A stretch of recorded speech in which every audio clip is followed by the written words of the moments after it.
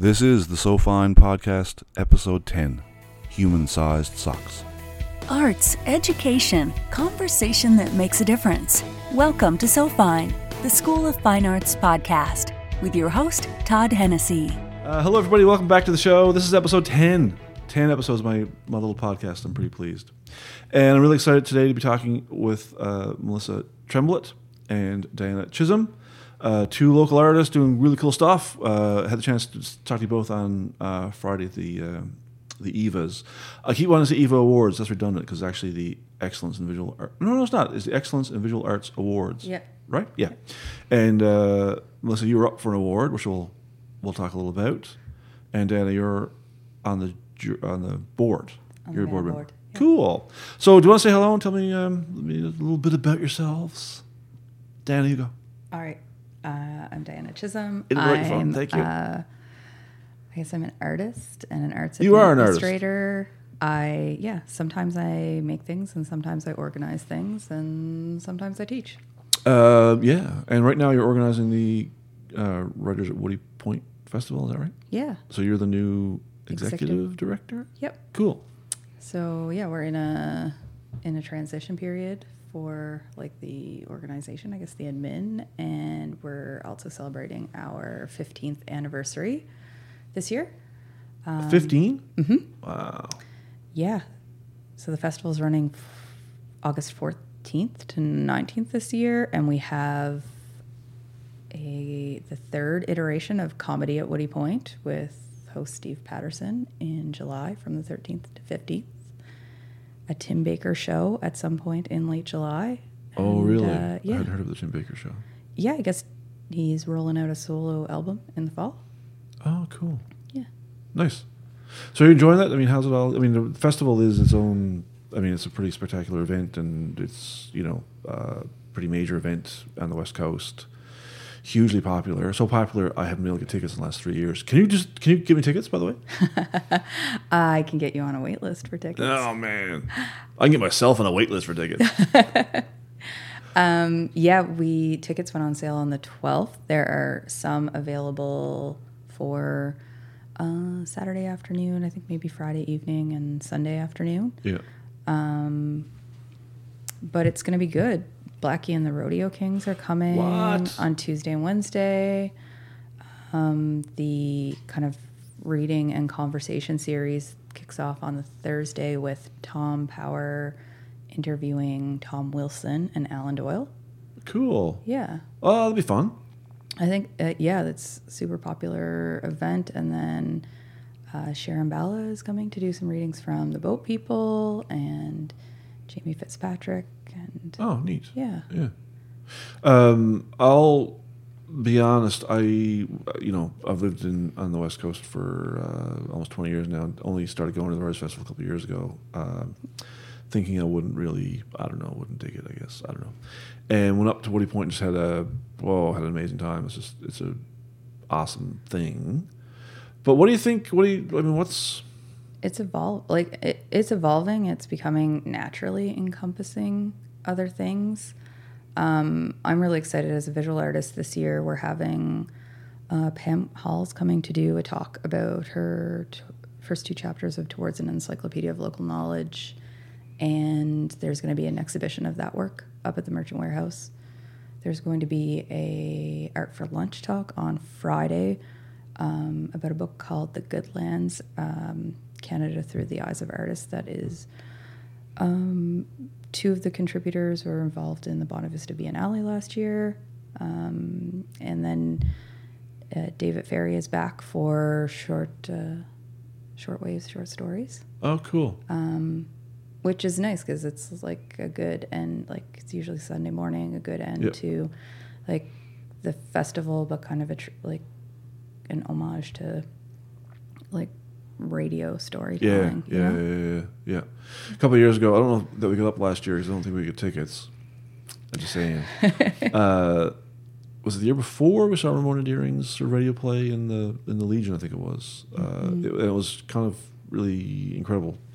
In part because it was sort of spoken word, but just the fact that it was a play, kind of happening. And we were all sitting in the Legion listening to this the actors were sort of in the kitchen or something, and we were outside in front, all listening to a play together. It was kind of neat. Yeah. And they've been the David Ferry piece has been moving every year. It was in the United Church last year. It's back upstairs in the theater.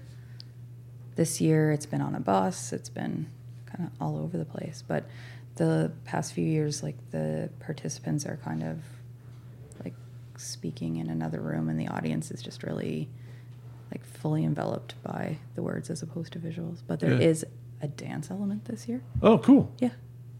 Oh, sounds like fun. Mm-hmm. And what else is going on? What else are you doing? That was a leading question, because why don't you talk about the Digital Arts Festival that happens up in the Cottage Hospital? Oh, yeah.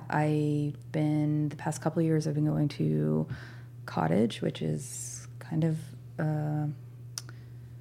as like an arts incubator for a period of time. It's part retreat that gets open to the public for an evening.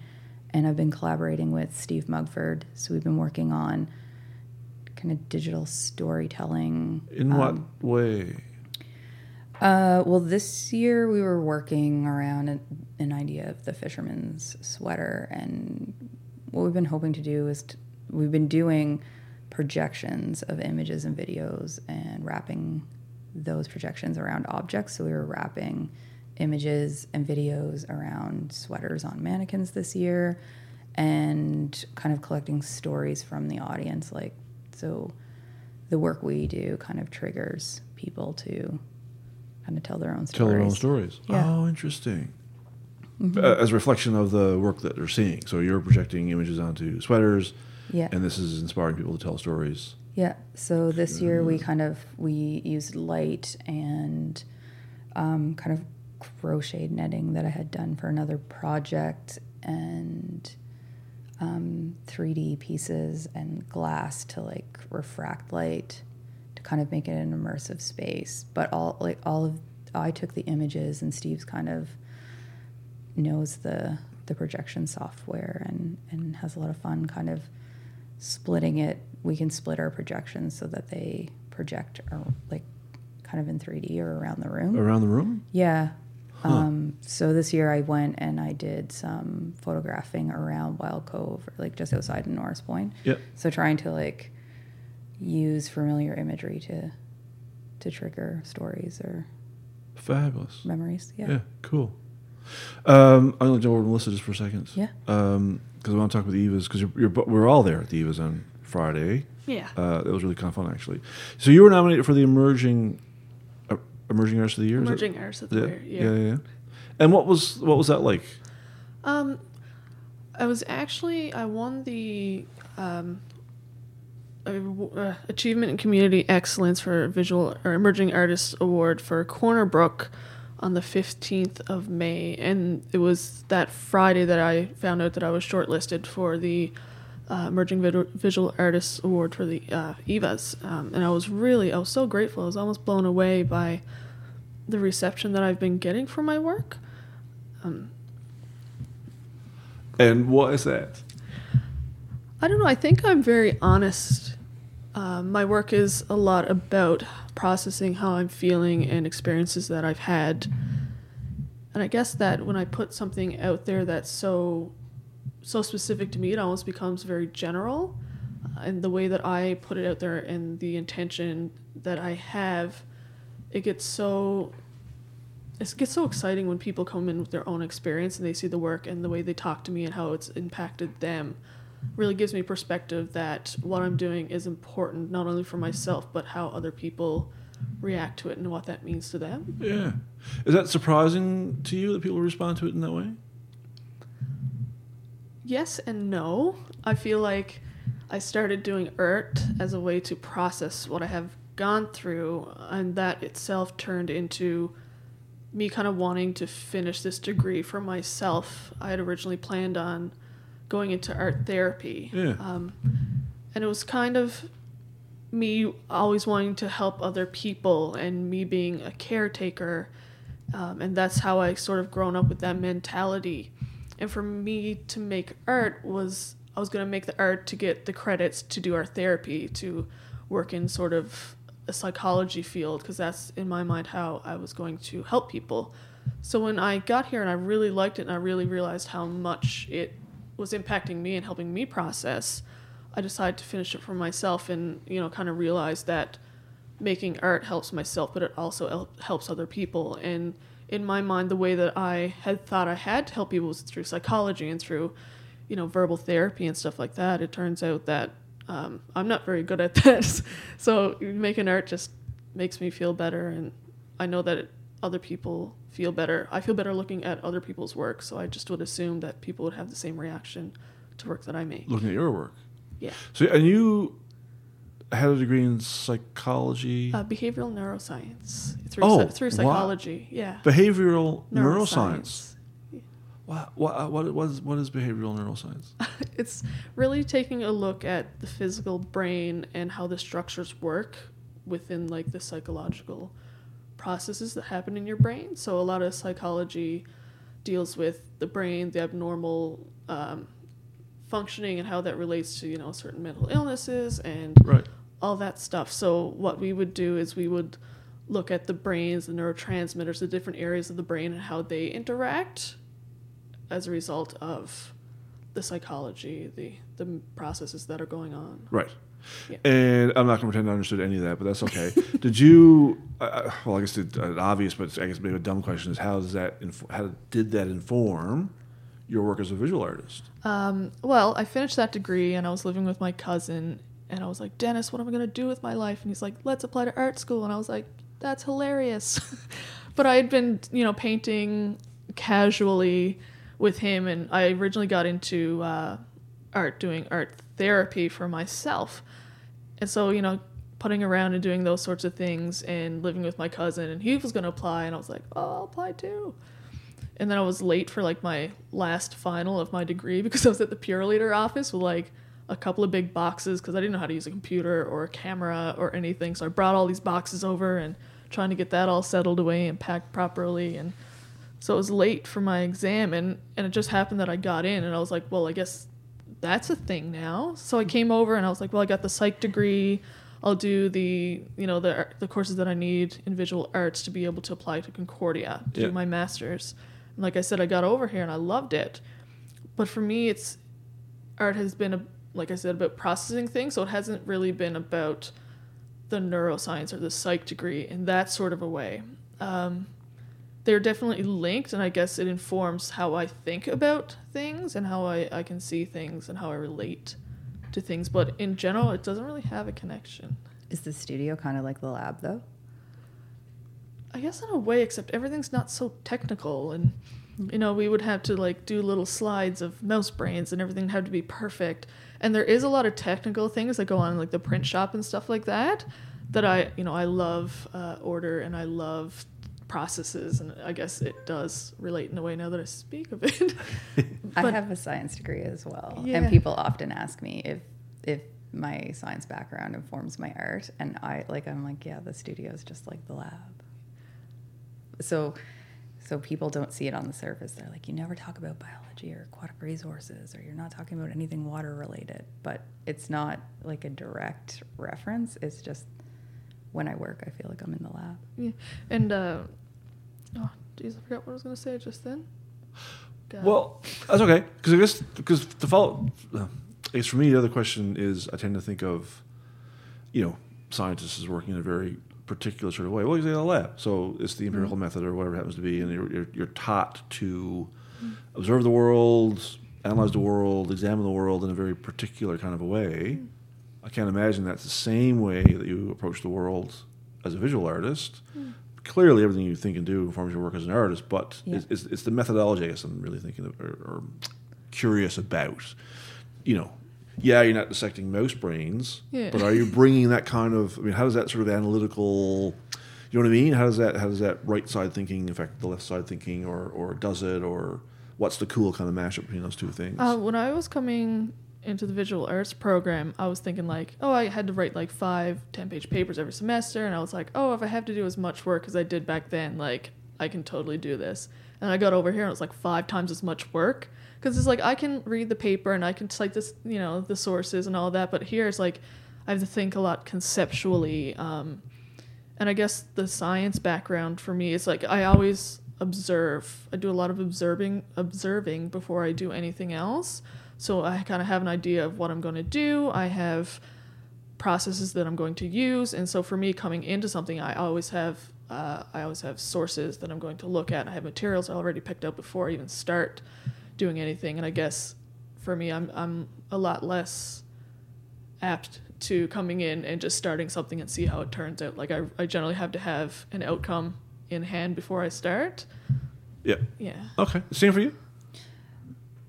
Yeah, it was hard to let go of the little bit of like the methodical. Yeah.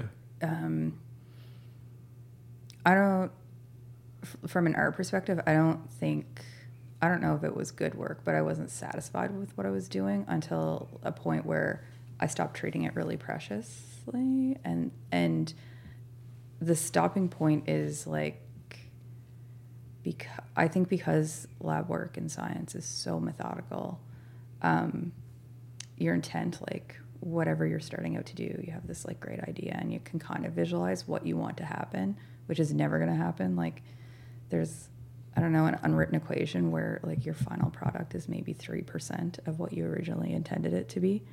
And I think how kind of process-based and like method-based the sciences are, like to let go of that original, like it has to be just like this, or to let go of that original intent, but also to like not think of things as precious in order to be able to, oddly enough, experiment and have the work come out the way it needs to, was kind of the like, yeah. That's the biggest difference for me is like sciences, like there's so many controls when you're working, and I think in the work I do, in some ways you have to let go of those controls Right. that you have.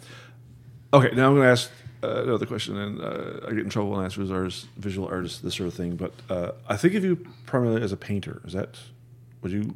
No, I did photography and printmaking, and I think it is the ritual, knowing exactly what's going to happen at the end, you know, switching it so I can make it perfect, like all the little variables. Now I do a lot of like fiber art and installation, so it's changed since I've left school. Yeah.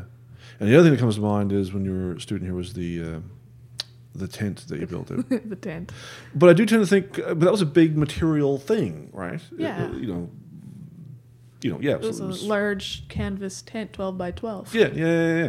And I tend to think of you as a sculptor, but very heavy materials. Very heavy. So I don't know where this question is going, even if I have a question, but two scientists in a former life, probably, dealing with fairly conceptual things or analytical things, and then, heavy materials, well, not always, obviously, but, some degree of, just of this solid stuff in your work, which I think is kind of interesting, but only to me, probably. You need to keep going. I was like, what are you asking? Yeah. I just think the juxtaposition is interesting. I just think it's neat. Again, when I think of science, is that heavy duty, sort of cerebral, analytical, stuff that I don't do. But then in your art, some of your practice, to be dealing with really firm, concrete, just very heavy materials. I find that juxtaposition interesting. Yeah, I do. Yeah. I still find though when going into things, for me it's a lot about the process now. I'm not so concerned with how it ends up, because it's going through the process and doing the things and doing the handwork. It almost connects me more to my culture. I'm from Labrador, I'm Innu, and so it kind of connects me to that because of all the handwork and the craft work, so to say, that they would do. For me now, it's more important to learn how to make a tea doll than it is to have a tea doll. And, people would ask me, oh, well, could I get one for Christmas? And I'm like, absolutely not. It took me 6 months to make this first one. And so the exhibitions that I've had, it was just generally like a large process for me to make having an idea in my head of what I wanted to make, but then actual making of it and going from thought to actual object. Like that's the most important thing for me. Right, yeah. So I have had a couple of exhibitions in the last year, and I've used sort of those objects, but like I said, is me just coming from, this is a very personal thing, and I'm putting my soul out here, and I really appreciate how people have reacted and what their experience has given back to me, because it makes me look at my own work in a different light as well. Yeah. And is there a meticulousness? I mean, we're dealing with fiber or dealing with those sorts of objects. I imagine it must be. I love being meticulous, like meticulous, monotonous chores. For some reason, I love it. It gives me time, like I'm working with my body, but it also gives me a lot of time to think and reflect. And I've always kind of been like a thinker and a watcher, and a doer, but I'm very quiet generally. Yeah. When it comes to those things, I just like to reflect. Knitting the tiniest socks. Knitting the tiniest socks in the world. Did you do that? Yeah, my tea doll has little tiny socks, and I've knitted like one pair of regular human-sized socks. And I was like, oh, I can totally do this. And then I get down, and it's like, oh, it's fine. And I get down, and like, how do I turn the heel of like a tiny doll sock?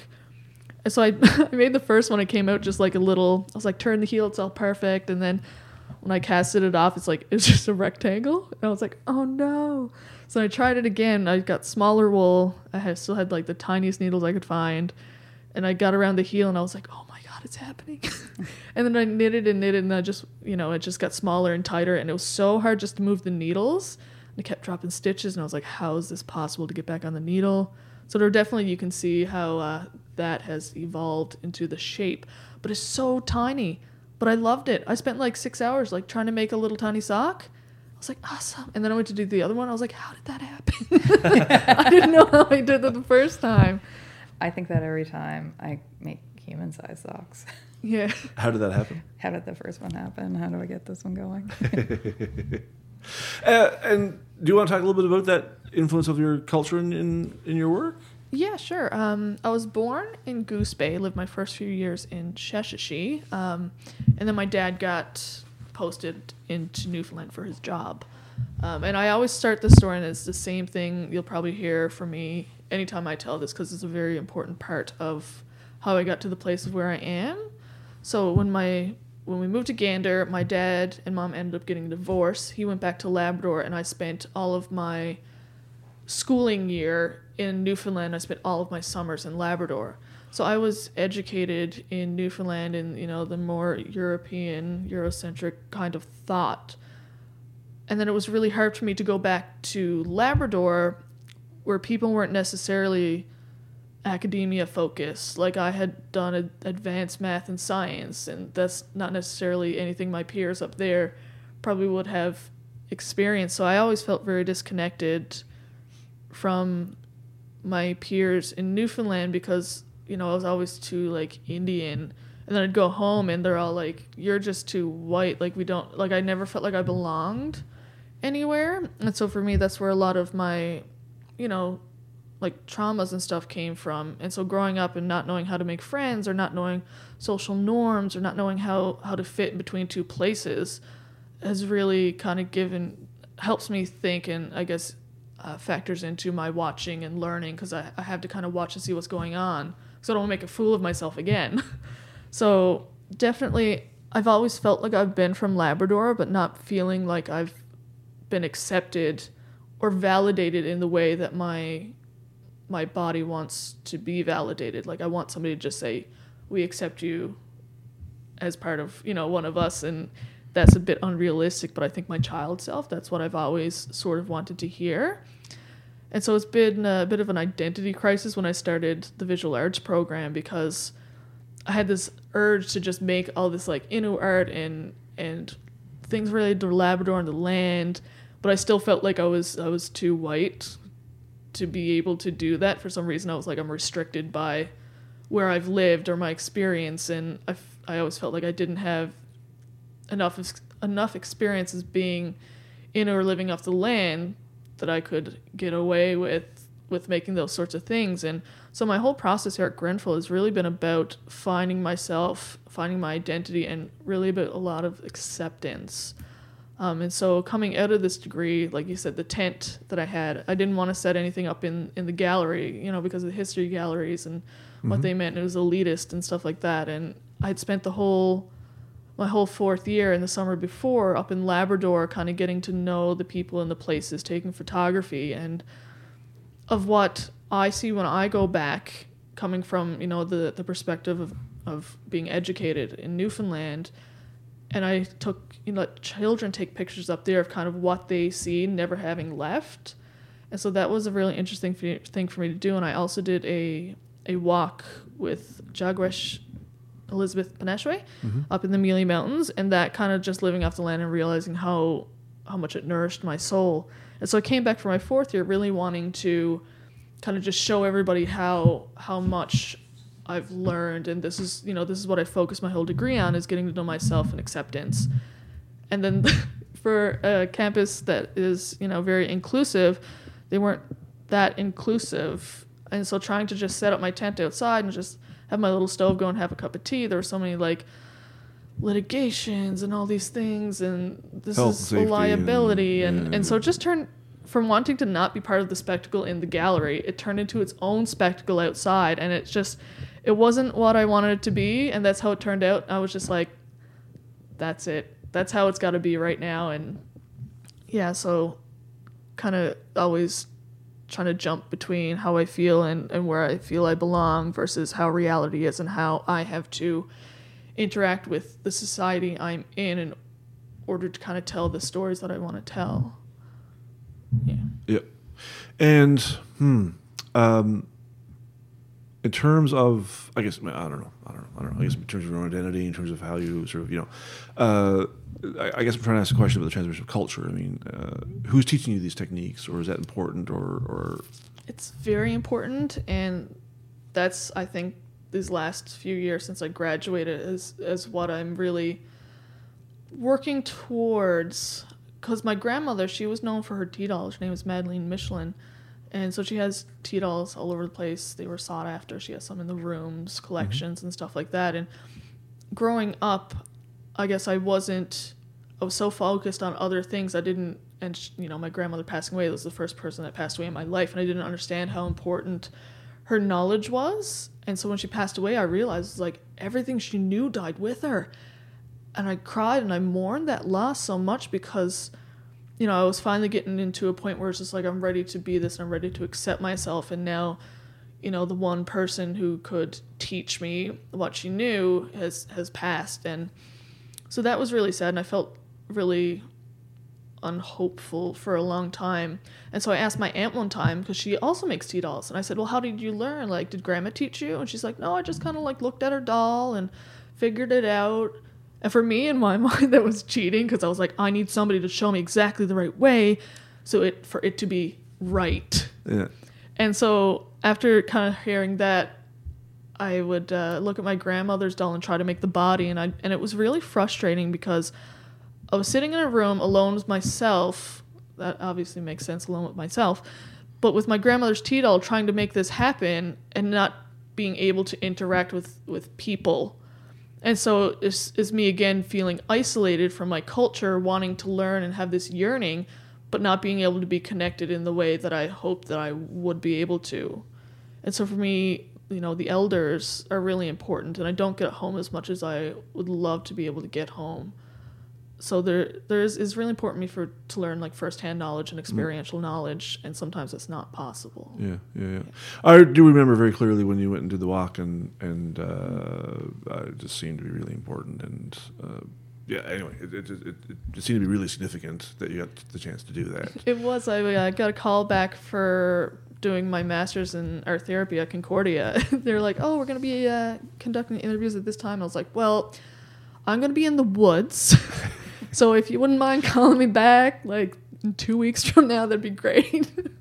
And I had an interview. I didn't get in, but I'm actually really happy that didn't happen. And it's kind of putting me on a path to where I am today. Yeah. Sometimes these things just work out the way they're supposed happen. to. Yeah. Do you get up to Labrador now very often? You said not how often, I guess is the question.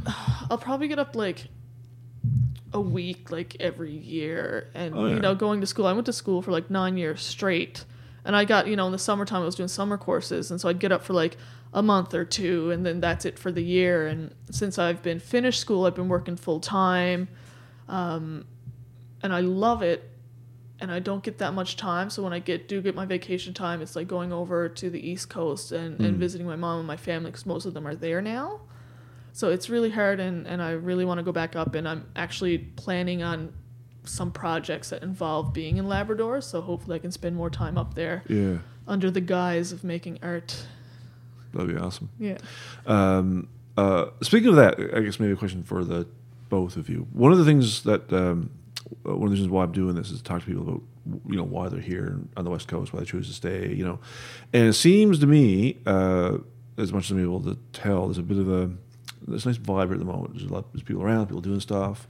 I mean, and this might be a different response from both of you, but I mean, what's it like right now to be you know, practicing as a visual artist on the West Coast of Newfoundland?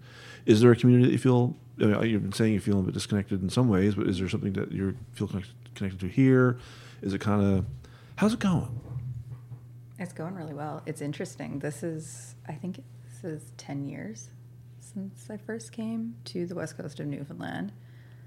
And even from like a 10-year period, it's exciting to be here right now. And I think part of it is the way in which the visual art world is changing a bit, but I think there's less.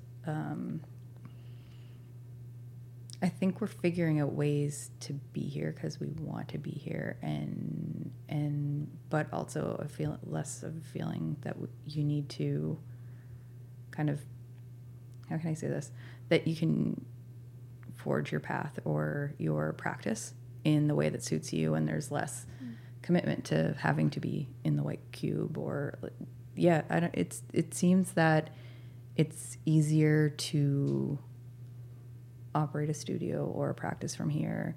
It's easier to communicate with, like, much of what I've done in the last year, I haven't had to like chase it down. The opportunities just have been popping up, which is nice. It is nice. Yeah. And it does affect the way, like for me, it affects the way in which I work when I think like when you think about like the material thing and the heavy stuff, or like when I was making cinder blocks, of like my practice has shifted in that sense because we're on the West Coast of Newfoundland and we're on an island, and if you have to ship stuff, it shouldn't be cinder blocks. It should not be cinder blocks. Just it should FYI. never be. But I tend to make the work I want to make now, but it also, when I'm making it, I think more about shipping, or like how would I make the work here and then disassemble it only to like the really important stuff, or how can I make work that I don't even have to ship and I can just like source it wherever the show is going to be. Yeah. I think that's the change, but it's also a lot of my practice now revolves around the industrial nature of space, and there's an element of humor, and there's more of an exploration of place, like alternative portraits of place, but in a way like I've moved around quite a bit, and when you move around quite a bit, especially to smaller places that are very established, it's sometimes hard to, like, it's interesting to be on the West Coast of Newfoundland because it's very, like, I grew up in rural Nova Scotia, and it's very similar, and a lot of my work is about industry in place or things that are destroyed, or how do you get to know a place when it's not the place you're from, or it's not the place, or I spent some time in Southeast Saskatchewan, and I arrived at like the low of the oil bust, and kind of all the roving people who worked in the oil patch had moved on, but the community was kind of like, well, you're not here for that long, so we're not really going to get to know you. So being here has shifted the way in which I work, but it shifts the way I look at places. And I think it's interesting because like I came from Nova Scotia, and it's interesting, like the west coast of Newfoundland is more home to me now. Like, I like going back to visit my family, but where I grew up is not home. But then when you're here, you're come from away. Yeah, so I think being here allows me to just look at place differently, but also it works for my practice because I'm interested in how you make work with, like, how you make do with what you have, which I think is like the places that I found when I've been in Saskatchewan or Nova Scotia or here. Yeah. Interesting that, obviously place affects what you do. I hadn't thought about the very practical nature of it, that, the having to deal with, your art affects how you make your stuff. Yeah, interesting. And what do you mean by the industrial use of space? So I started kind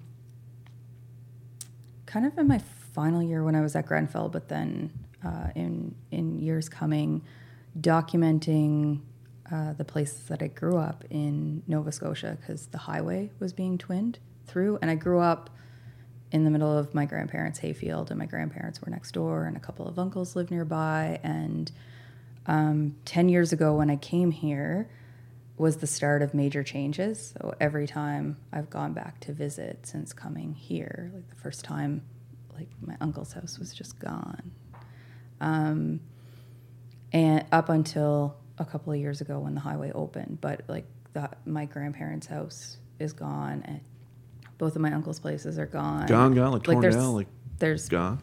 Asphalt on them. And my parents went from living, so like where my the road I grew up on kind of went through where my uncle's property was, and the highway is like my grandfather's barn is still there, but the house is not. And my family went, like my grandmother kind of like has a new place in the field behind us. Like she kind of just shifted where she lives, but it's not, the house she raised 10 kids in. And they went from being in the middle of a hayfield in rural Nova Scotia to sitting on 6 lanes of traffic. But it was an interesting project for me because my dad works construction, and he's an excavator operator and works on large road building projects. So the highway coming through also meant, for the first time in a really long time, my dad got to like not leave on a Monday morning and come back on a Friday night. Yeah. Because when I first started working on it, people were like, "Oh, this is great. You're doing protest art." And I was like, "It's not a protest. It's just a reflection of like this place that I like, that was so familiar, and the changes." And thinking about like, oddly enough, when I was here, I was not a stellar photography student. My best work was of garbage. But I've been able to pull photography in a sculptural way. So I documented the back pasture and the untouched land, and then the bridges being constructed across the river, and suspended them on transparency film in the gallery so people could kind of stand between what was and what was to come. Yeah. And it was more just a reflection of change, not like was really glad that my dad had work and that, he could come home at the end of the day. And because we were on the river, my grandmother had a really good perspective of it. My grandfather had passed, and she was glad that he didn't have to see like the house go, but she also knew that to put up a fuss would mean that friends and neighbors that she had lived next door to for over 50 years would lose their homes. Yeah. Huh. That's really interesting. I'll tell you a quick story before I end. Just a quick story. And you might like the story. I don't know. I used to drive from, because I'm a bit of a maniac, when I was in school here, I used to drive from Lab City to here. And I did that in my 3rd and 4th year. So I left here one year in the spring, thinking, "Oh, this is fantastic." Ran into a snowstorm somewhere in northern Quebec. It was insane. But you made me think of this thing. I don't know if it's the same now, but there's a couple of mining communities right inside the border of Quebec that were torn down. They were just I guess the mine closed or whatever. I forget now the details, but rather than leave these houses standing, they went in and tore everything down. So that road through these towns, I think one was called Gagnon, if I remember correctly. The road became part of the highway network. So if you're driving from Fermont, which is just inside the border, down through, you were on these roads. So as you you drove through Gagnon, and all that was left of this little town was the dips in the sidewalk where the drivers used to be. Exactly. Yeah. Wow. It was the spookiest damn thing I've ever experienced because everything was gone.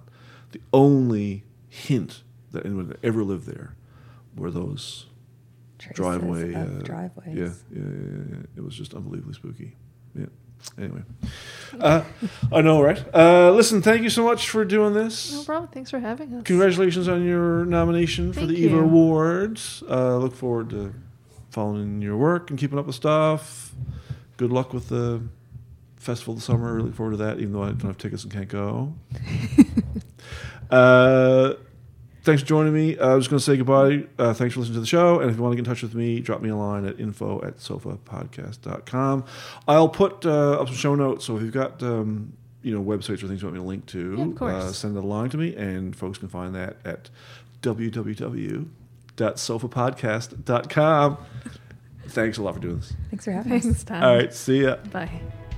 The School of Fine Arts podcast was recorded at Grenfell Campus, Corner Brook, Newfoundland. The West Coast. It's the best coast.